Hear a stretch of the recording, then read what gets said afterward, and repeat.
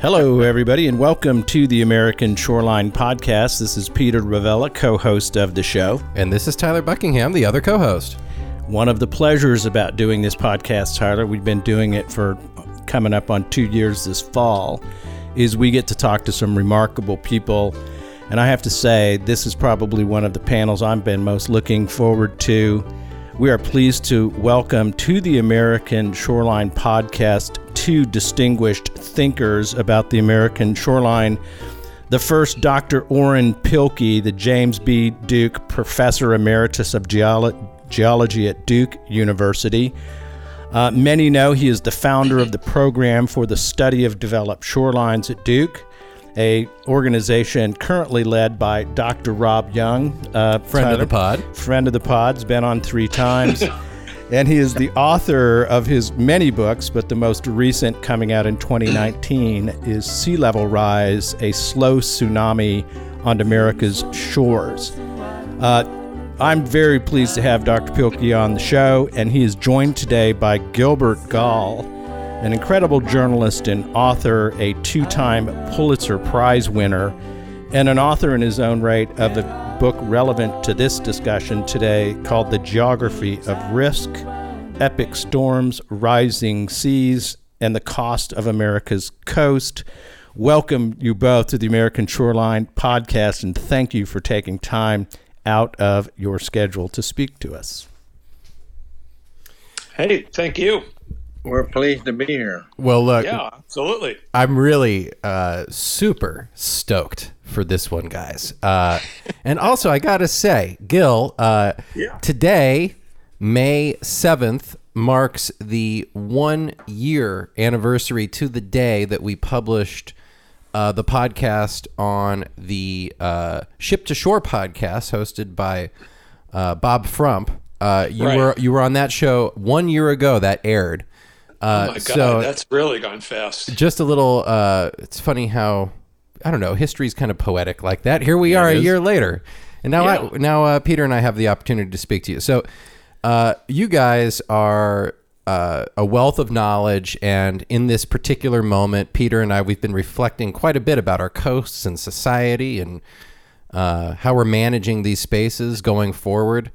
So just really looking forward to it. But before we get into it, let's have a quick word from our sponsors. The American Shoreline Podcast Network and CoastalNewsToday.com are brought to you by LJA Engineering, with 28 offices along the Gulf Coast. The folks at LJA Engineering are at the top of the craft in the areas of coastal restoration, coastal infrastructure, rivers and channels, numeric modeling, disaster recovery, and design and construction oversight. And now they have a brand new coastal resiliency department headed up by our very own Peter Ravella. Check them out at lja.com. We are also brought to you by Coastal Transplants. Coastal Transplants prides itself on offering specific environmental and horticultural expertise with practical first-hand knowledge of all aspects of coastal revegetation projects. Their high-quality native and wetland plants, extensive agricultural and horticultural experience, along with their skilled and respectful crews, make Coastal Transplants your one-stop solution for restoring coastal ecology of your barrier island community. Learn more at coastaltransplants.com. And we are brought to you by the Dune Science Group. Did you know that fiberglass is one of the strongest and most durable building materials in the world? That it is resistant to deterioration caused by UV light and salt water? Well, the Dune Science Group does. They offer a full slate of solutions for dune walkovers and boardwalks that are made of fiberglass and built to last. They can handle your dune walkover project from beginning to end, including permitting, design, and construction of the strongest and most durable dune walkover on the market.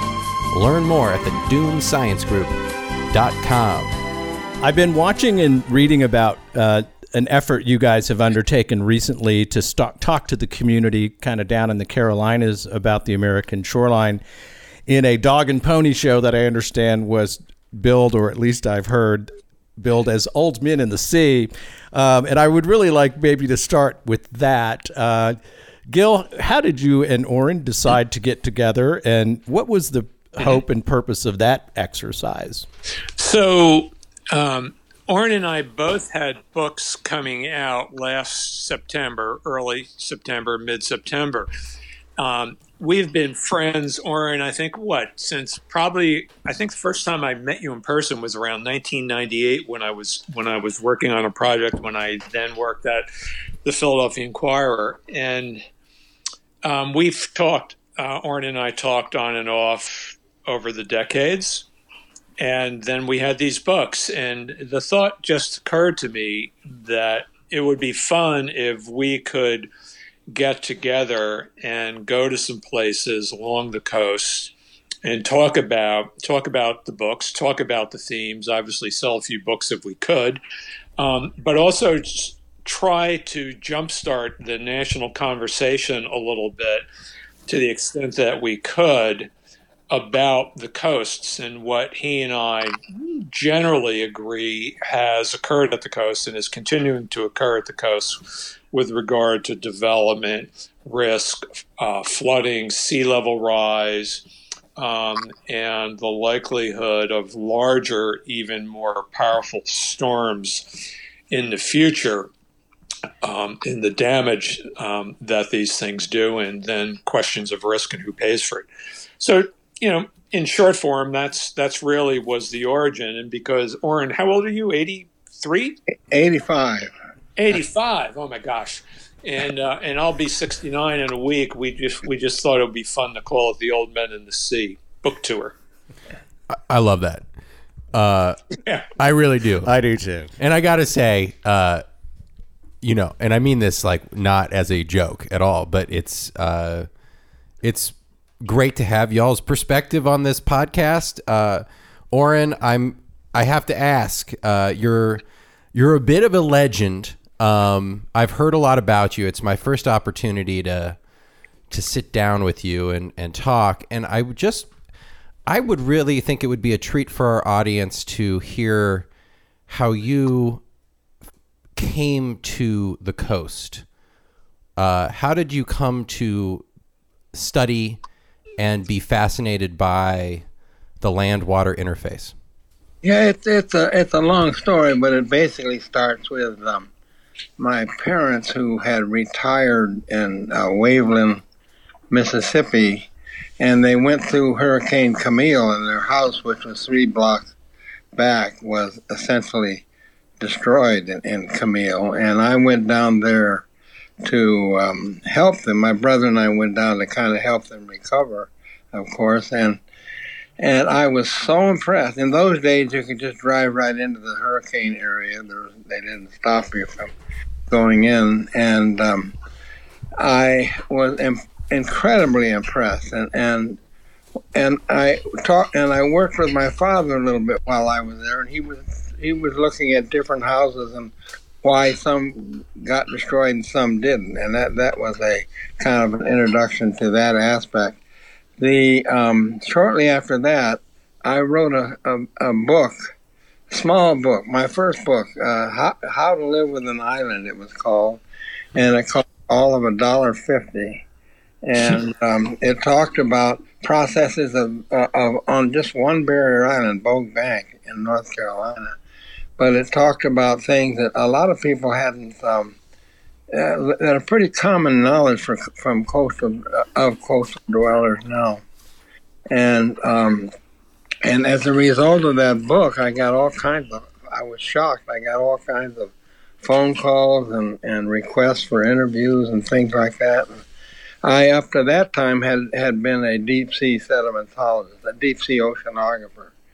And nobody had ever called me about my deep sea studies. So, and there I saw that, boy, we're really interested in what's going on at the coast, and it's something that people really need to know. So that's how I got started on this with my $1.50 book. An honest entry into the profession, if there ever was one, to answer the question that your father posed. So why is it that some of these houses did better than others? And you said, well, let me just take a look at it. That's one of the great origin stories of a professional career I've ever heard. Yeah, it's like a meteor coming in that doesn't skip off the atmosphere, It just finds its way right in there. Perfect entry. Hurricane Camille, 62, Dr. Pilkey, right? 60? 59. 59. 1969. 69. One of the big first, that at least in my professional life, Hurricane Camille is a benchmark in American hurricane history. I wanted to talk about this, Gil, what you mentioned in the purpose of the Dog and Pony show that you guys have done. And it's a serious discussion, is to jumpstart this national conversation about the coast and to focus on the issues of development and risk and sea level rise and increasing storm intensification. This has been a focus, Dr. Pilkey, I know, of your work for decades. What is missing in the American conversation, guys, in this arena? I mean, Dr. Pilkey, maybe you go first. What are we missing in the national conversation on this topic?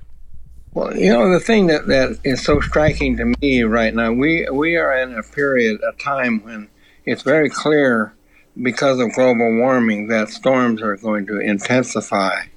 And it's very clear that the storms, because the oceans are getting warmer, it's clear that the coming storms are going to be wetter, a lot more rainfall.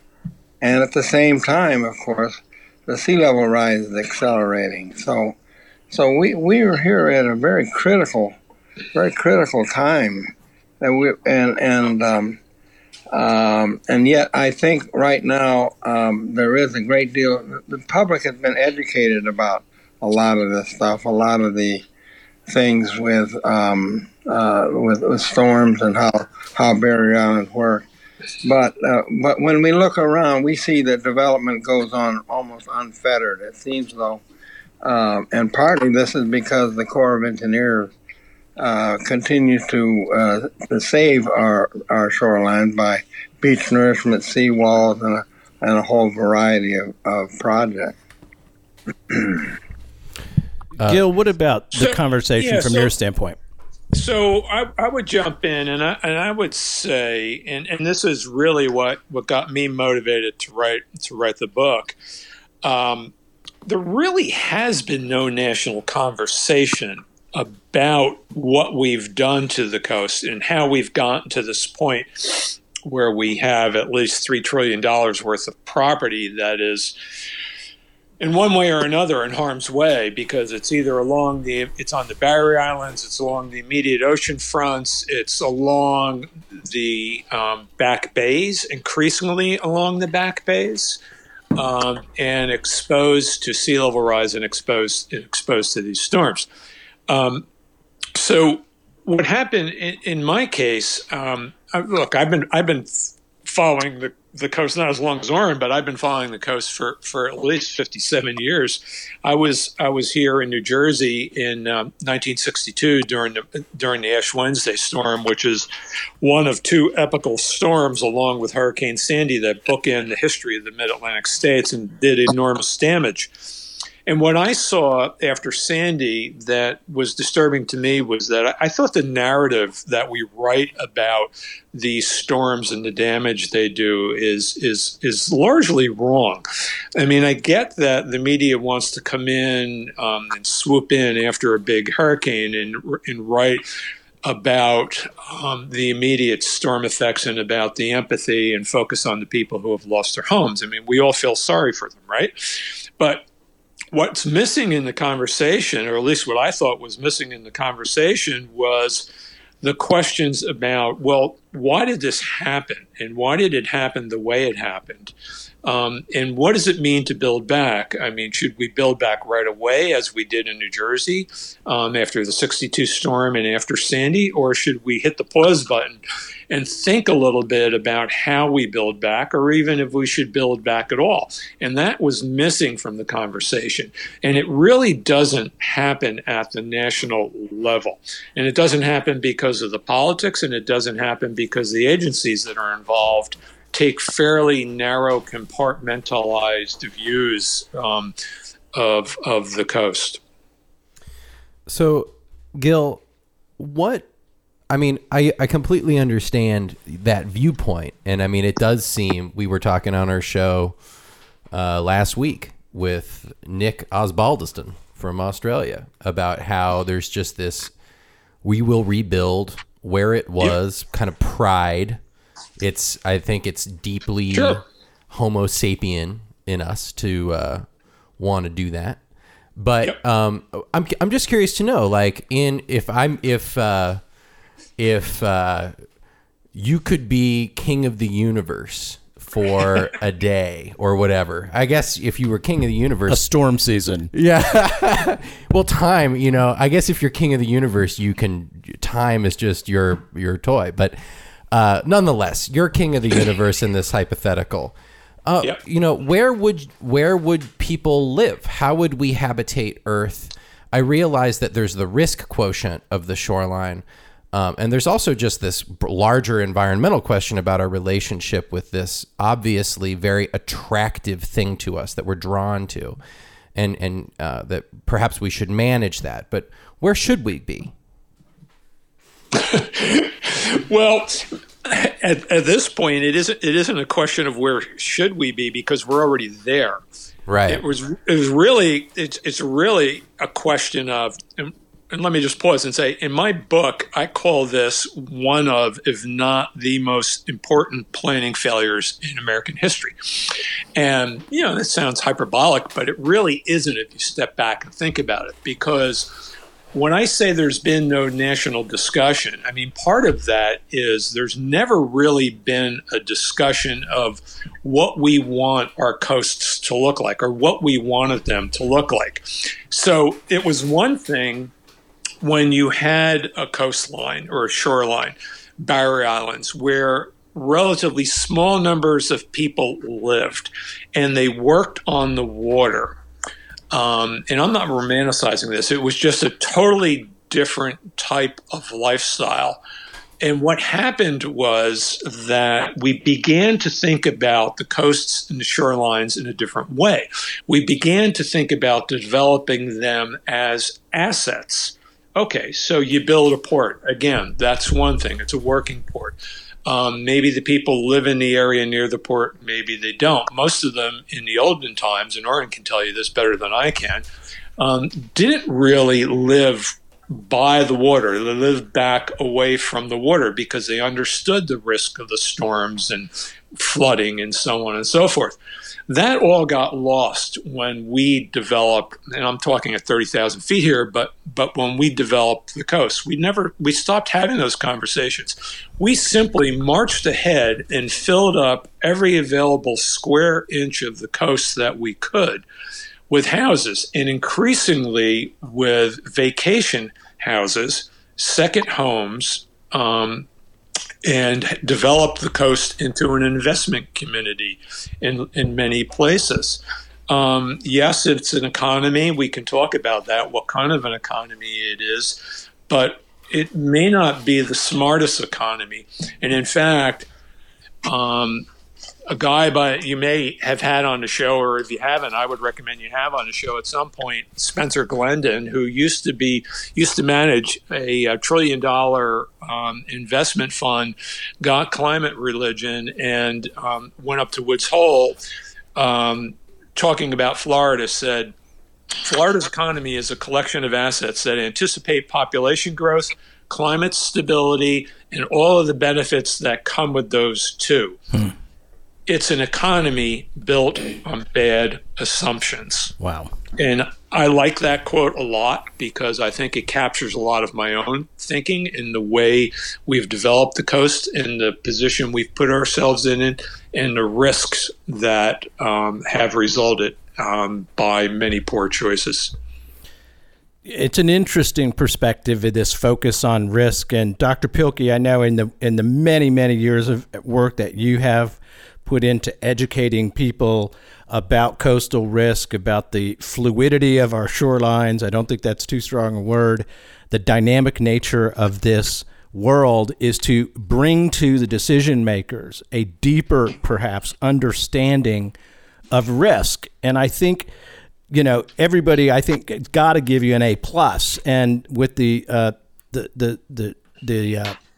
program for the study of developed shorelines continues that work. Here's the question I would like to ask you both is, why is the understanding of risk not operative in the full-fretted, as Dr. Pilkangri said, this free-form development that just continues to march on. I'm just curious. We know what the hell's going on here, and we ignore it. Why? Well, I think I think it's money. Follow the dollars is a significant part of this. What the bottom line from my standpoint and what I've been promoting or trying to promote or trying to educate people about is the need to retreat. We've got to get out of there. We have to get out of there.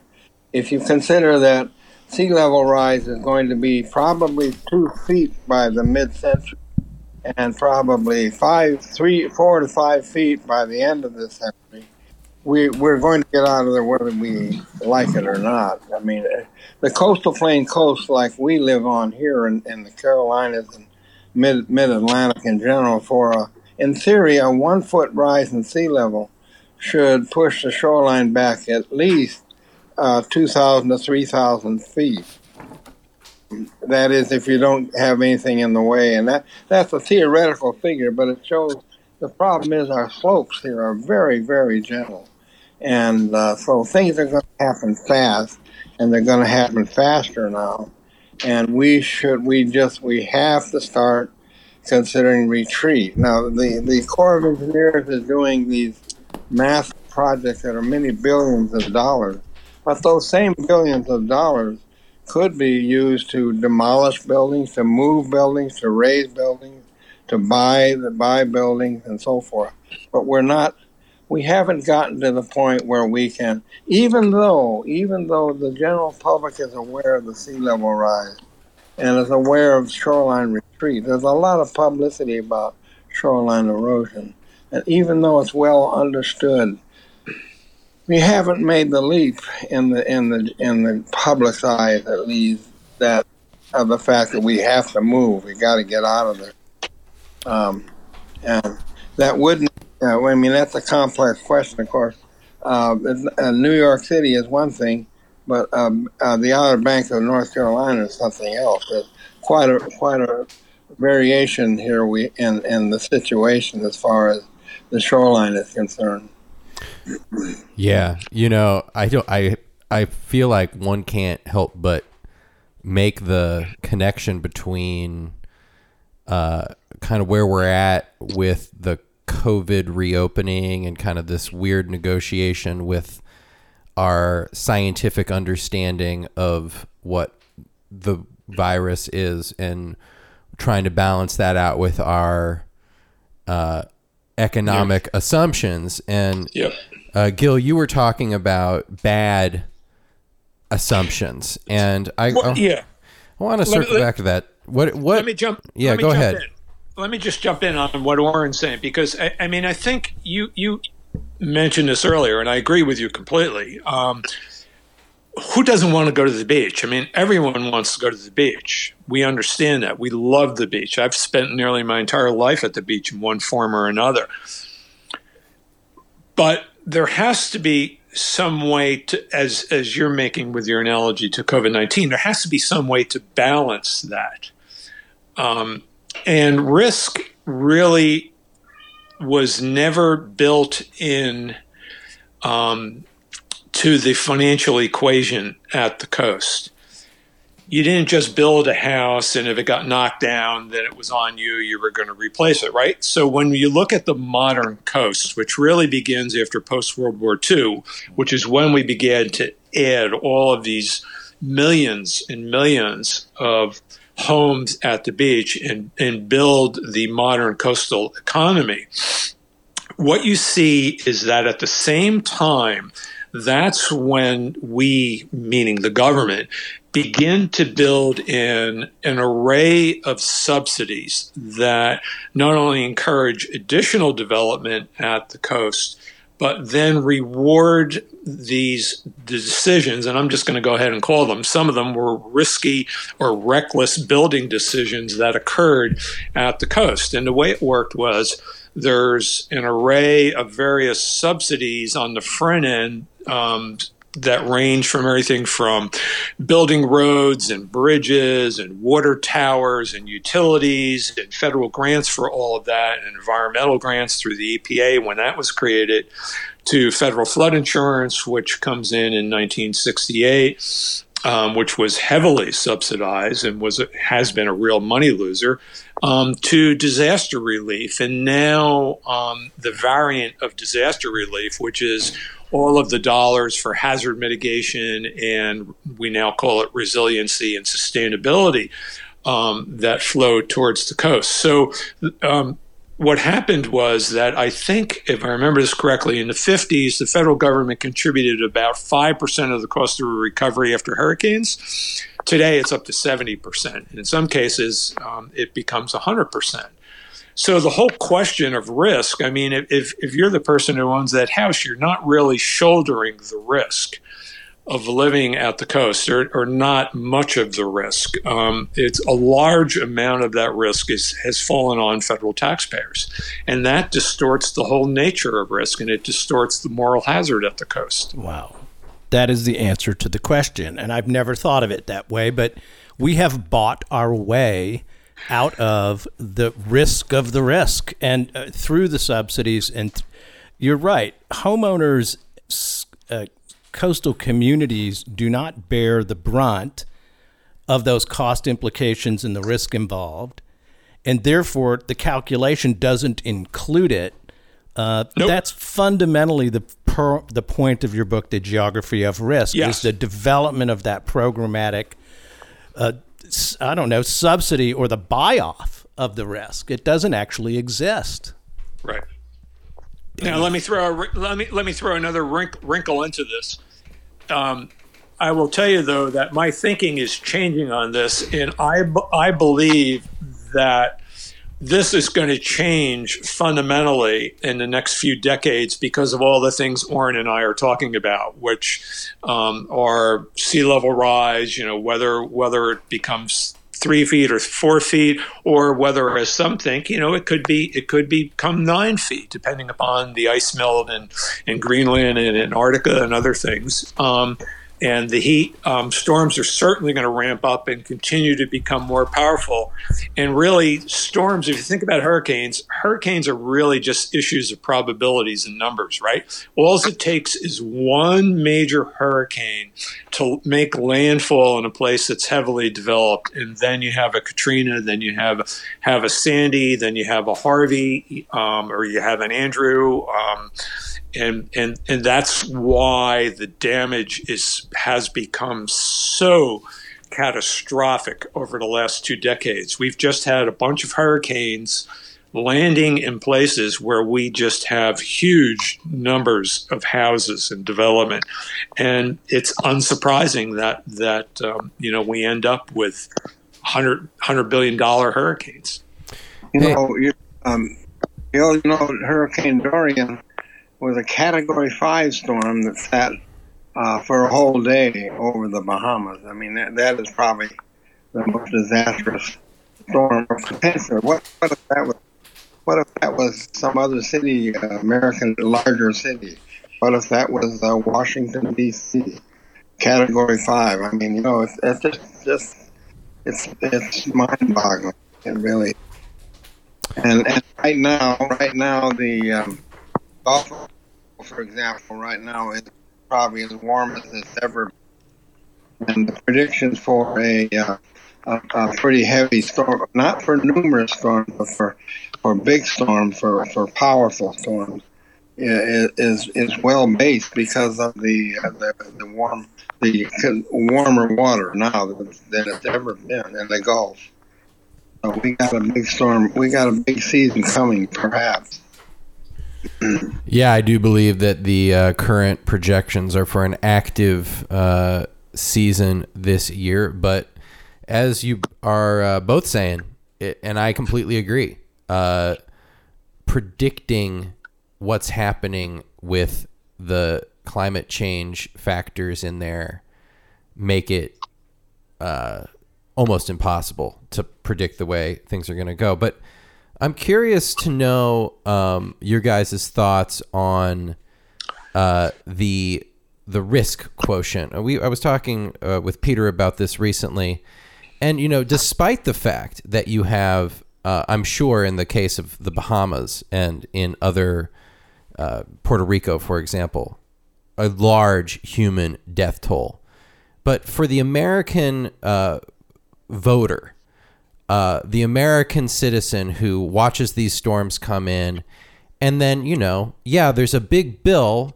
But it's just a number. I mean, there just seems to be this detachment from the bill, and the loss of life is like, usually, frankly, pretty small, I would say.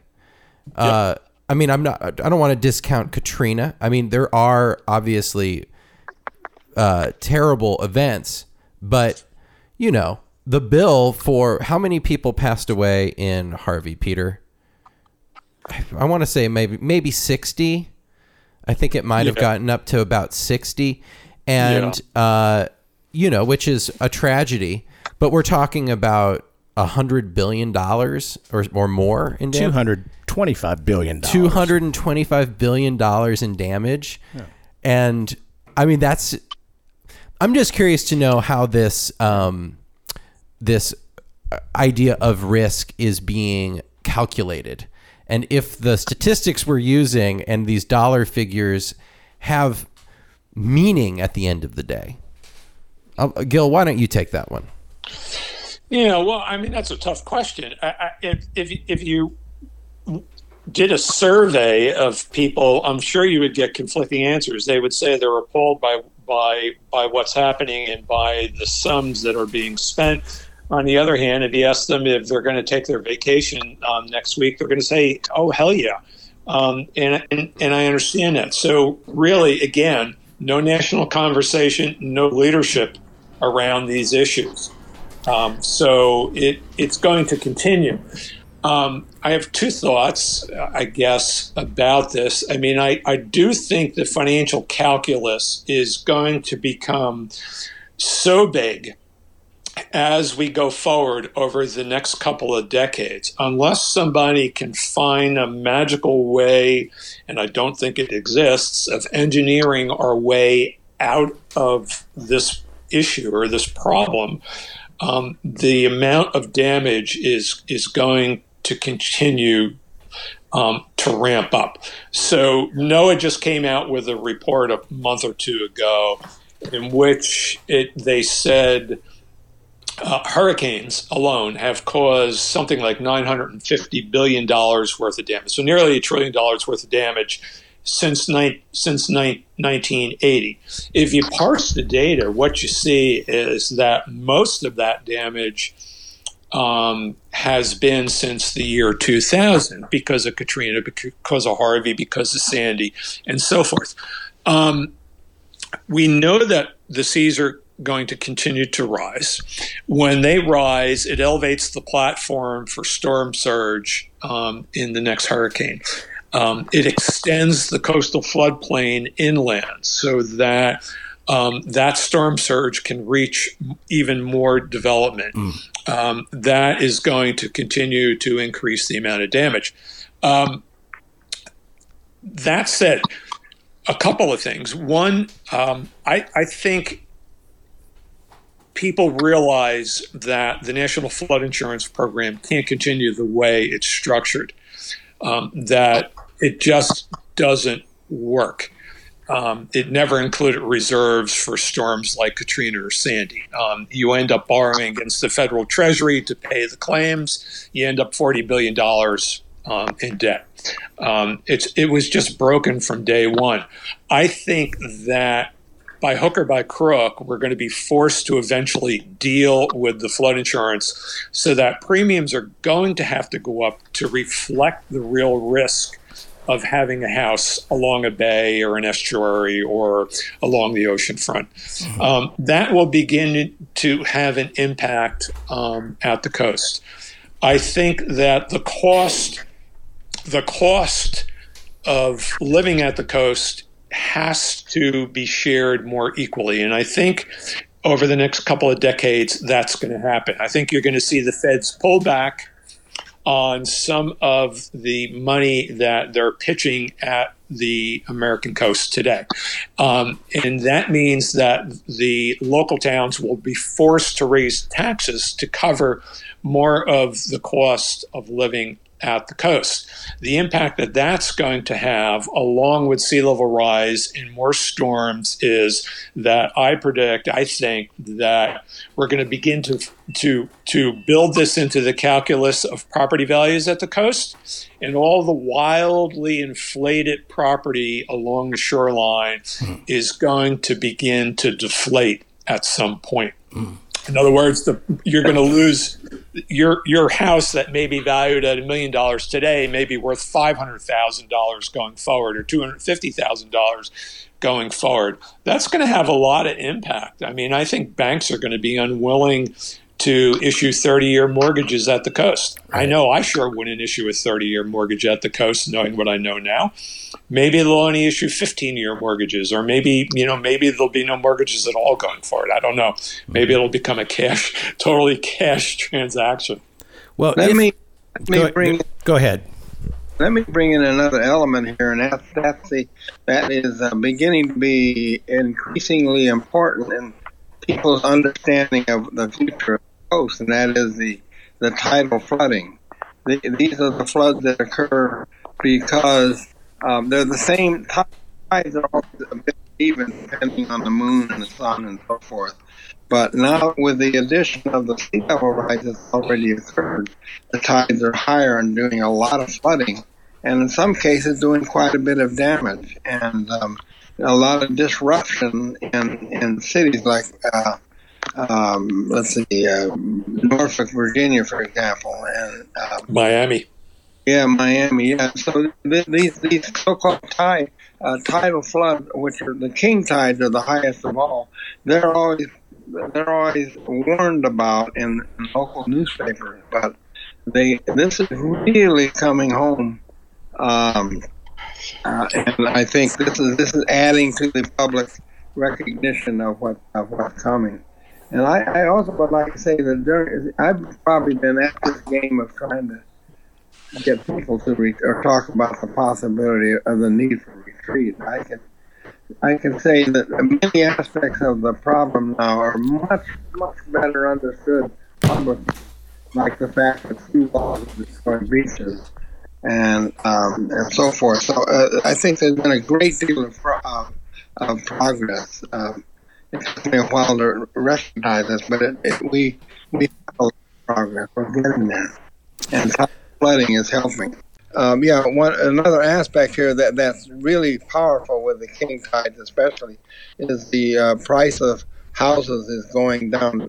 If a house is known to get flooded, or you can't go to church or you can't go to school once a month because of king tides, why the price, of course, is going down, and that's getting a lot of attention. And I think that's helping in understanding the whole risk problem. Absolutely. It sounds like, if I listen to both of you, you're talking about the pressure on the practices that we have is going to amp up, or you're talking about the physical environmental pressure, the flood risk, the rising waters, the king tide, that the earth is putting greater pressure on on our pattern of development on the shore. And Gil, if I'm following you right, you're saying the cost risks are about to get built in more. The price signals are about to put pressure on this sector as the American public gets a little bit tired of the level of subsidy being provided. And I think that you're both arguing something that I believe is true, that the current status quo of freewheeling development on the shoreline is becoming less tenable. Can we safely say that, or is the persistence of our stupidity, I'm just going to say it, the recklessness of our development so profound that it is going to overcome this? No, we're not there yet, but we're increasingly cognizant of the relationship. And what I'm saying is that it's coming. Those price signals are emerging. People are becoming increasingly aware of them, and it's only a matter of time until they get baked into things like the credit rating for beach towns, into the mortgages, into flood insurance, and into other financial instruments. And as it becomes more expensive, and that share falls increasingly on the homeowners in the beach towns, I think that it's only a matter of time until that begins to have an impact on property values, especially when you combine it with, as you just said, with what's coming down the pike, which is more water in lots of different forms, nuisance flooding, rain bombs, these torrential rainstorms like Harvey morphed into and Florence morphed it. Yeah. And the bigger ferocious Cat 4, Cat 5 hurricane that happens to make landfall in a heavily developed location. Right. Thank God it was only Mexico Beach when Hurricane Michael came ashore in the panhandle of Florida. Just an absolutely devastating storm. Let's turn our attention, though, to the real world. Recently, you've both written articles. Gil, your article in Yale 360 addressing the decision of the Corps of Engineers to put, I think the number is about a $3 billion seawall into Charleston. Dr. Pilkey, your article in the Charleston Post and Courier, well-written analysis of why this is the wrong thing to do. So the dynamic of the discussion you guys are having is occurring in real time at this moment. And I would like to ask you both, starting with you, Dr. Pilkey, talk to us about the Charleston seawall proposal and why that is not a project you can support. Well, the Charleston, the seawall is the biggest thing you can do. That is, it's the king of the mountain in terms of shoreline stabilization, and they've gone straight to that. And I don't think the community has been involved with this discussion with the Corps' thinking. Sooner or later, Charleston, the peninsula of Charleston, which is surrounded by water, will have to have a seawall. There's no question about that. If they're survive, if they're going to stay there, but it only protects about a third of the population of Charleston, and other parts of Charleston are equally at risk. And and this very, very costly seawall, I don't know what that's going to do to the budget of Charleston, but it's not. They're going to have to pay a good part of that, which is a good thing, actually. And the point is, we need to plan for all of Charleston, and that's one problem. The other problem is basically the seawall is not going to solve the problem even on the peninsula. The peninsula will still be in danger from a significant storm for sure, and will still be flooded. And of course, it's being flooded now. You talk about king tide. King tides are really a serious problem for Charleston. Yeah, we were just there, and we actually had a conversation with a doc, and he was talking about how bad it gets when it rains, and access to the hospital is tough. The streets flood. That is a tricky part of the other thing that's happened, as we talked about earlier on the show, is that the area around Charleston has really sprawled out. We saw a lot of kind of suburban sprawl around where they were clear cutting forests, and it's all lowland, basically kind of swampy out there. We were along the river. Yeah. Well, inland, right. We're inland along the river there, where there's a lot of development going on there. Right. Yeah. And for sure. Charles, Gil, tell us about your take on the Charleston seawall and your article in Yale 360 that came out this week. Outstanding piece of work. Right. So I mean, Charleston's just a fascinating place. I mean, we want to save it, right? Because of its history, which is, in part tragic and in part quite good. We want to save it because of its culture. I don't know whether we end up having to have a seawall there if we're going to save that place, and if we do decide that's the only option, then the question becomes who's going to pay what percentage, how much is going to be federal, how much is going to be local. We just don't know. A lot of people think that it's highly unlikely the seawall will ever get built because after the COVID-19 economic meltdown, there may not be much money left for seawalls, right? But Charleston's interesting because as one of the people I quoted in my story, Phil Dustin from the College of Charleston, noted at the same time that we're planning to basically build this hard perimeter around the downtown historic peninsula, which is 8 square miles. The rest of Charleston, another 100 square miles, they're continuing to build in sort of an unchecked fashion these huge new developments, some of which you apparently saw, especially on Johns Island, where they're building into the sides of sand dunes. They're creating swales. They're building on top of old tidal creeks and old creek beds that, in the past were literally filled in with sawdust from timber cutting.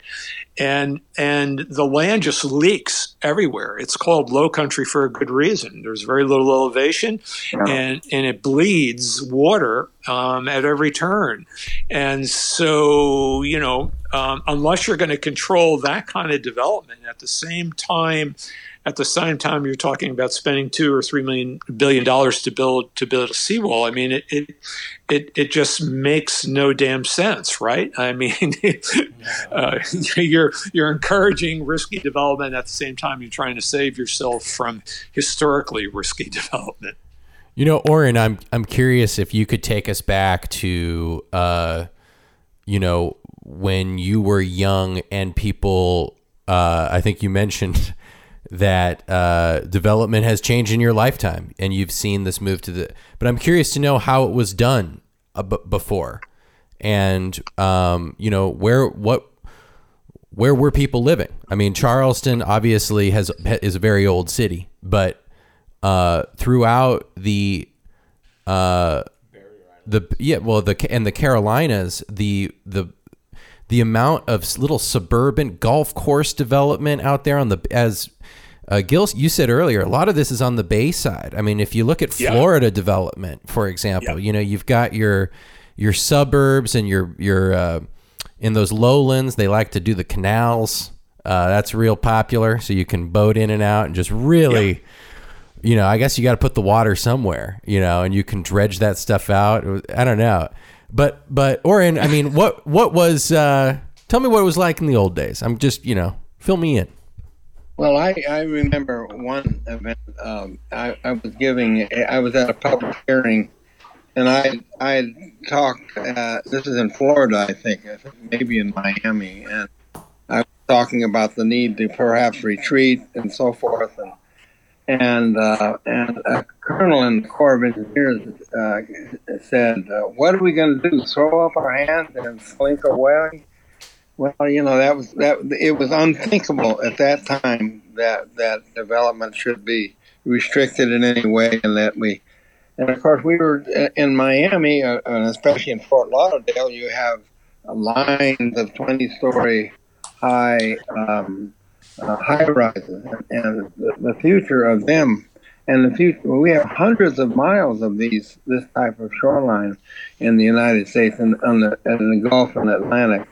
And eventually, right now they have they have some beach, but eventually the beach, as the seawall goes, as sea level rise goes up, there will be no beach there, and eventually these will be 20-story buildings in a beach community without a beach, and that's going to be the fate of a large number of communities, I think, especially in Florida. Now, the Outer Bank type problem with beach cottages is quite a different situation. The beach cottages can be moved. We just moved a 5,000-ton, 200-foot high lighthouse, the Cape Hatteras Lighthouse. That's right. If you can move that, you can move a beach cottage. Realistically, there's far too many beach. We'll call them cottages, even though they may be 3,000 or 5,000 square feet and sell for $1 million plus. You're just not going to pick those things up and move them. I mean, the cost of trying to pick them all up to move them would be so extraordinary. I agree. You're not. You have to do it in smaller doses, and it's that's worth doing for sure. Yeah. One other point I want to throw in here.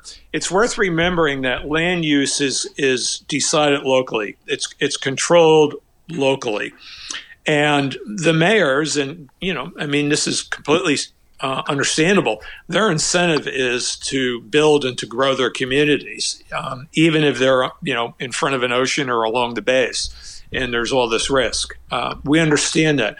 So the question becomes, well, how do you manage that? And what you don't see is many mayors who are willing to say no to developers and to development. And what I always say is, until you can build smart land use into the flood insurance program and other financial instruments, it doesn't matter how much you talk about resiliency and sustainability and all the rest of it. You're going to end up with the same problems that we see today. Key point. It's what I call the time frame of reference problem. The horizon of decision making. And I'll start with Oren on the longest term scale. Oren, you're a geologist. You guys think in eras and epochs and all kinds of things, but let's just say at least 100 years is a quick geologic frame of reference. And you go down to the most immediate time frame of reference in the decision-making process, and you'll find a mayor who's going to be elected for 2 years, and he's not thinking 100. He may be thinking 5. He may be thinking in his 10-year strategic plan to grow the town. But the differences between home ownership, which right now is a frame of reference of roughly 30 years in terms of a mortgage, but the turnover rate of coastal property is actually less than 10 years. So we've got decision makers operating within this discussion with completely different timeframes of reference, and I think that's the source of the fundamental frustration in trying to come together, because we're not thinking about the same thing. Yeah, I'm often accused of thinking in terms of geologic time, which is, thousands of years, millions of years. But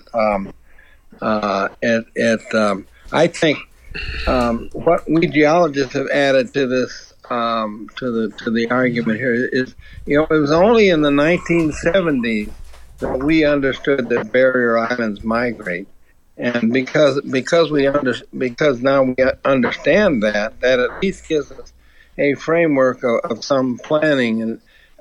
On Barrier Island, we can, and some things like along some of our Barrier Islands, we simply are bulldozing back the sand to the beach every time a storm occurs. But that's just going to eventually lead to a big loss of land sooner or later, because we're not letting the island, even in a national seashore, we're not letting the island migrate like it wants to migrate. And so there is something to the geologic view.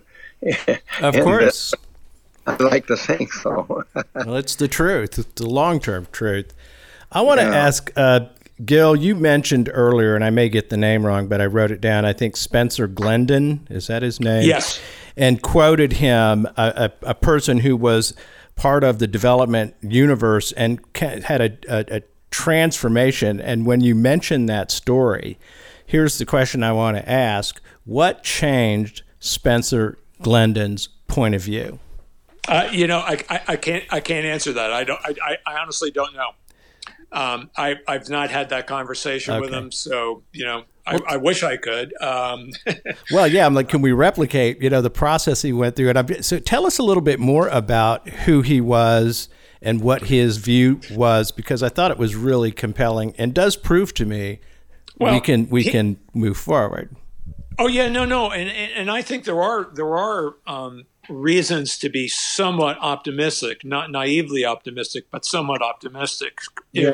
If people like Glendon, he worked, as I understand it, he was either the managing director or at least a partner level at the Wellington Management Trust. I have maybe bollocksing the name a little bit, and they managed $1 trillion worth of assets off of Wall Street, and as I mentioned, at a certain point, I guess he began to be alarmed by the climate change issues and by our lack of response to them nationally. And he went to work for up at Woods Hole, and he's really, I'm going to oversimplify this, but he's really exploring the larger question of risk at the coast. And, a little bit like I am in my slightly less sophisticated manner, trying to think through, these issues of how risk applies at the coast and how it affects what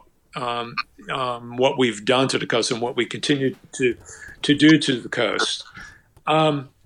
Let me throw in one other interesting thing. I think, we tend to think in boxes.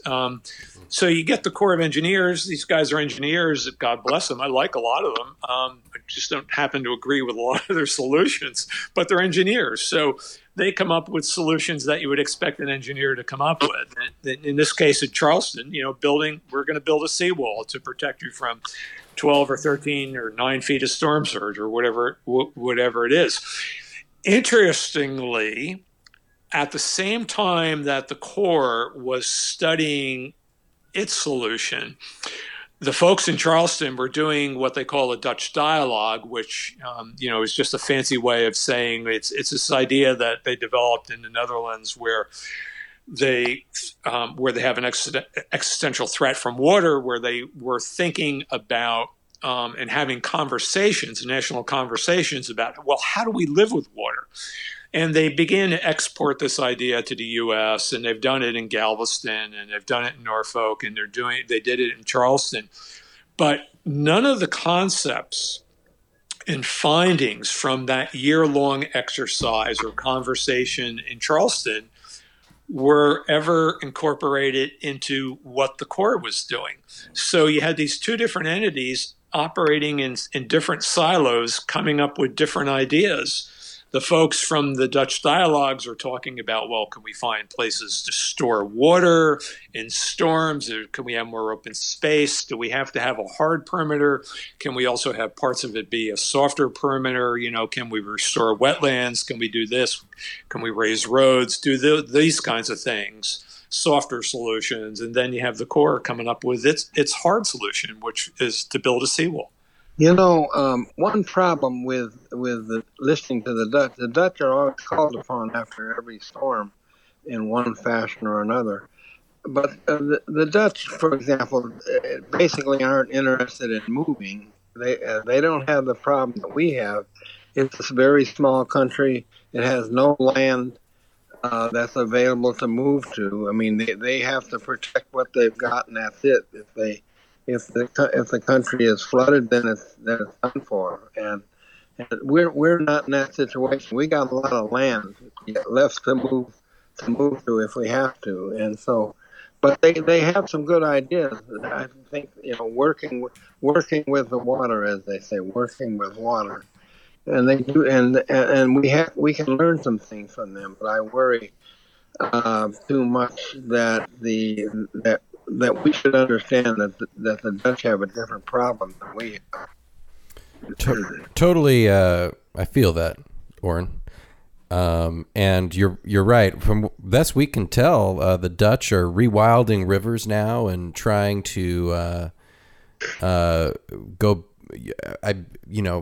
engineer with nature increasingly. But that being said, I want to go back to this idea that we are siloed off and there's different solutions floating off and different ways of thinking. This is something that we spend a great deal of time on this show thinking about and talking about. And Gil, at the beginning of this discussion, you referenced the national coastal discussion, and you Right. wanted to introduce something. And I would like to get your thoughts as to what you think that discussion should look like ideally. And, obviously we are where we are now, and, give me a vision of where we should be going with this national discussion about the coast. Well, first of all, the data are all out there. I got a lot of them into my book. It's not like it's a secret what we've done to the coasts in terms of development, or the environmental damage, or now the damage from hurricanes and from flooding. All those data are available.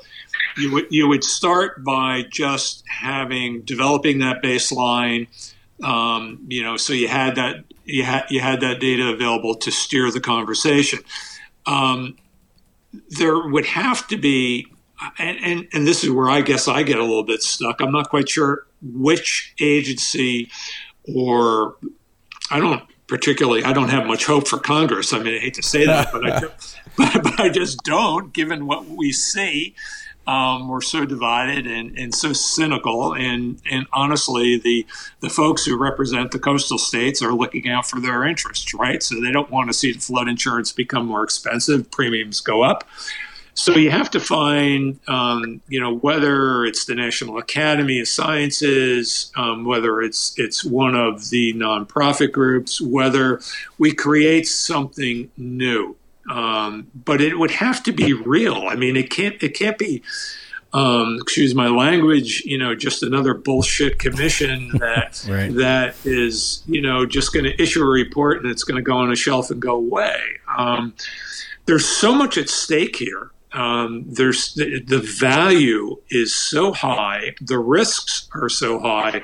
I'm less concerned about the issue of people being killed and injured at the coast, because the one thing we actually have done a fairly good job at is predicting hurricanes and where they're likely to come in. And, we have a window of several days generally so that we can get most of the people out, so we don't have nearly as many deaths. Katrina was a bit of an outlier. It was more of an engineering failure than it was a classic hurricane. But I think we need to discuss what's at risk, who's going to pay going forward if we're going to continue to live and build and develop at the coast. We need to look at the issue of putting more of that risk back onto the shoulders of the beach towns, the coastal communities, those states, and the homeowners. In order to solve this moral hazard problem that we have at the coast. I wish I could point you to one person. Maybe we can anoint Oren, and Oren could become the coastal czar and lead the conversation. Absolutely.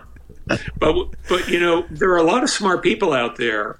I've discovered over the last few years thinking about these issues. It's not like there's a lack of knowledge or a lack of good ideas. It's more a lack of willpower, and especially political willpower. Right. And I'll end this long rambling thing by saying one thing. I was really impressed when Oren and I gave our talks by the questions from the people, by the interest. There's a real hunger for people who live at the coast to have more knowledge and to be engaged and think about what the coast might look like in an age of climate change. Wow. Well, I think what it sounds like is what you're calling for is a serious conversation about our relationship to the coast.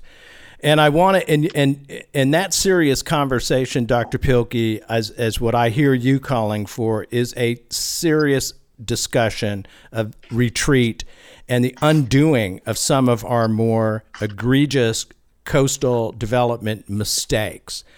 And to frame that just a tiny bit, I think I can think of 4 times, and this is what I'm asking you guys, and you look at the history of what we're doing on the coast, or at least recently, relocations that have been actively discussed. Isle de Jean Charles in Louisiana, a Native American community that's already lost 98% of its land. Yes, we're relocating it. It's been pulling teeth, and it's taken a decade.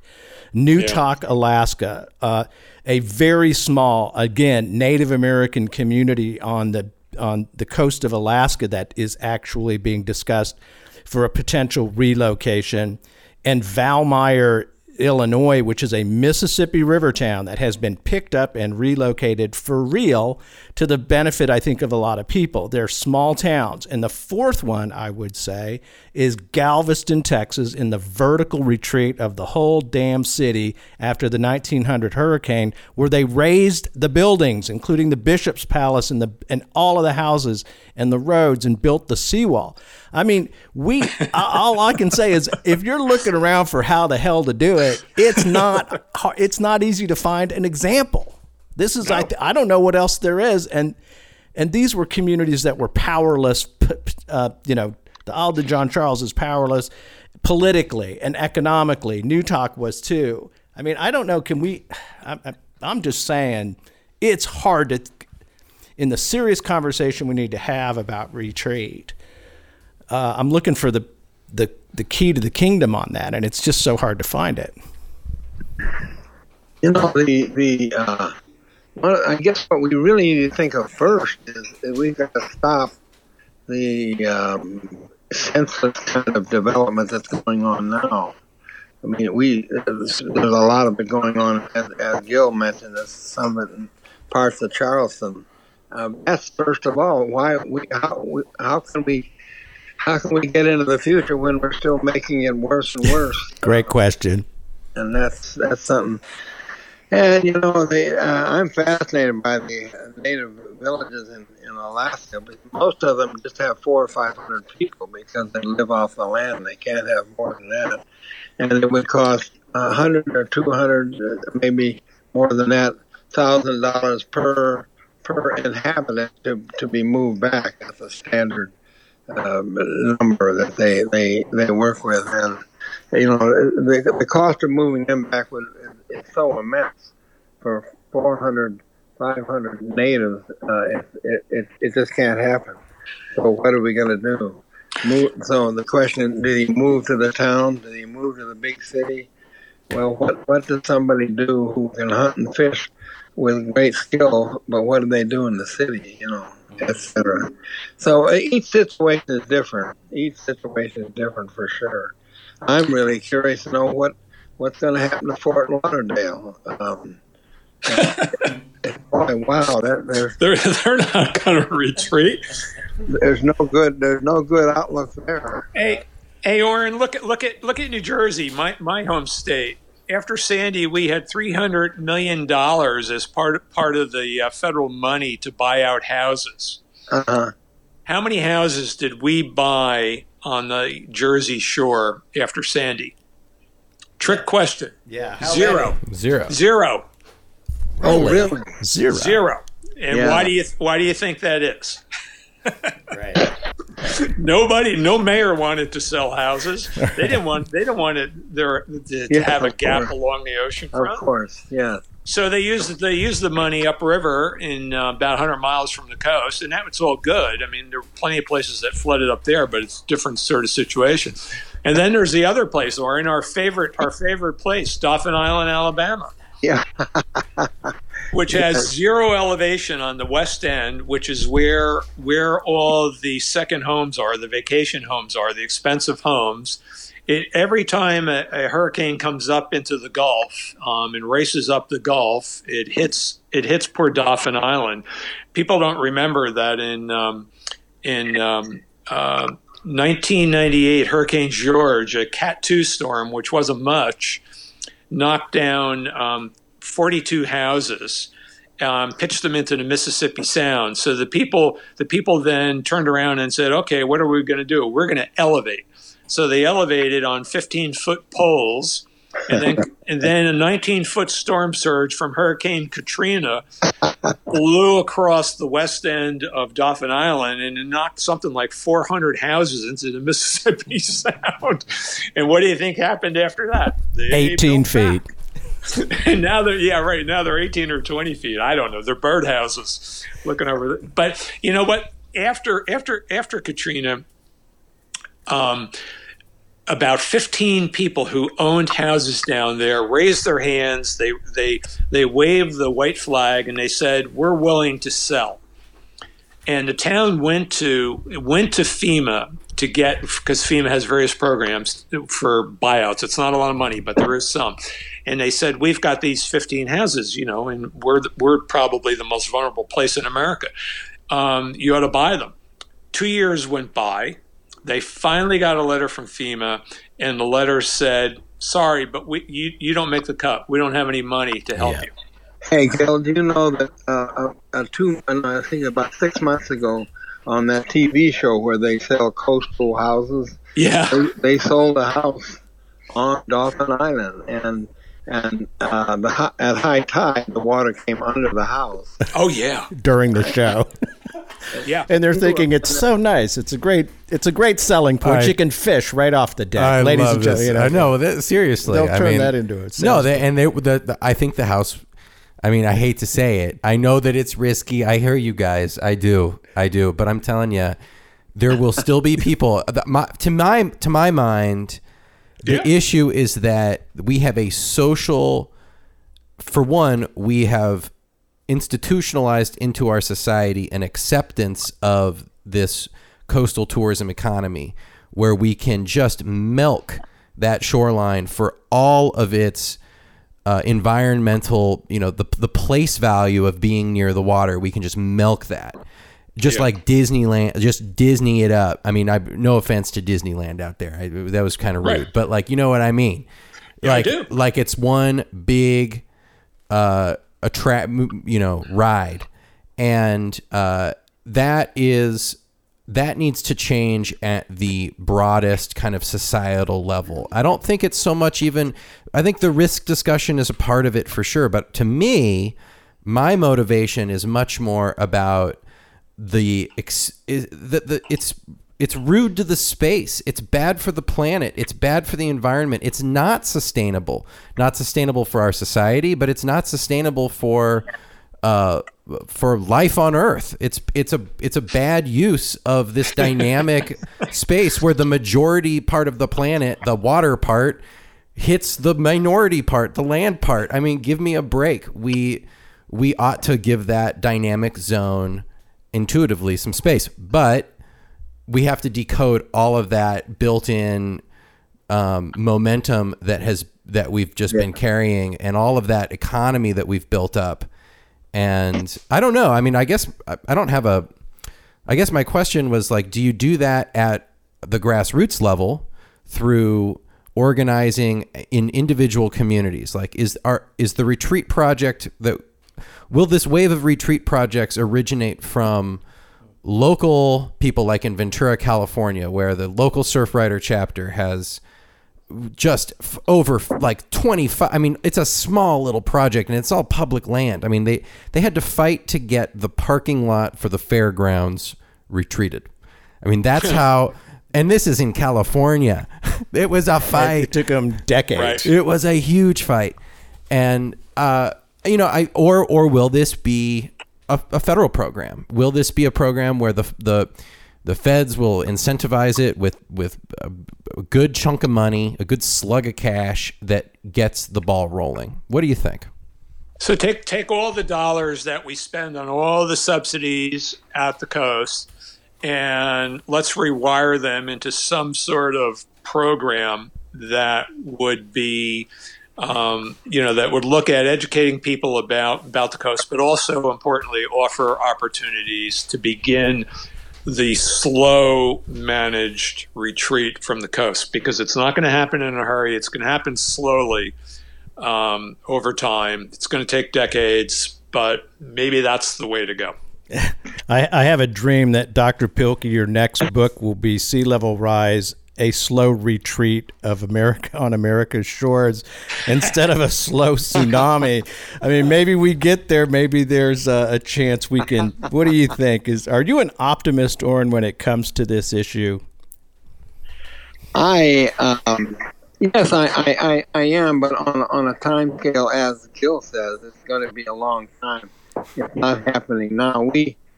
But it'll happen. It is happening a little bit. There are a few houses here and there that have been moved. And FEMA used to have a program where if a house was threatened, they would give you the insurance value of the house, and then they'd set the house on fire. I mean, and demolish the house one way or another. And that problem went away. Of course, it was very unpopular with mayors. But anyhow, yeah, bad for TV. The burning house. Not a good look. Yeah, I can just imagine the reaction from the lawyers. Oh my goodness. Yeah, right. Well, ladies and gentlemen, two of the prominent thinkers on the American shoreline, in my opinion, in a great conversation about the number one, I think, issue on the American shoreline, the most complex equation to try to break down and understand. Dr. Orrin Pilkey, the James B. Duke Professor Emeritus of Geology from Duke University, founder of the Program for the Study of Developed Shorelines. Check that out online.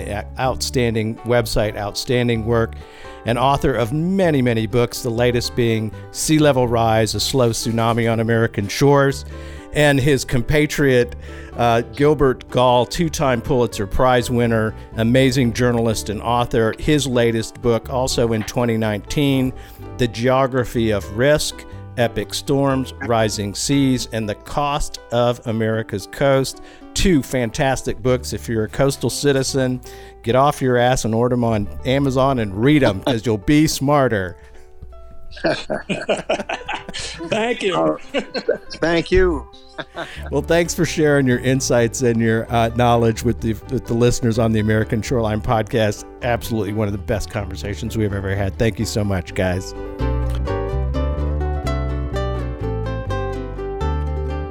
Wind's gonna blow, so I'm gonna